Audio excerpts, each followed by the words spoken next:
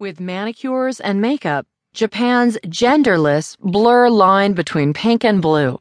By Motoko in the New York Times World section. I'm Christy Burns.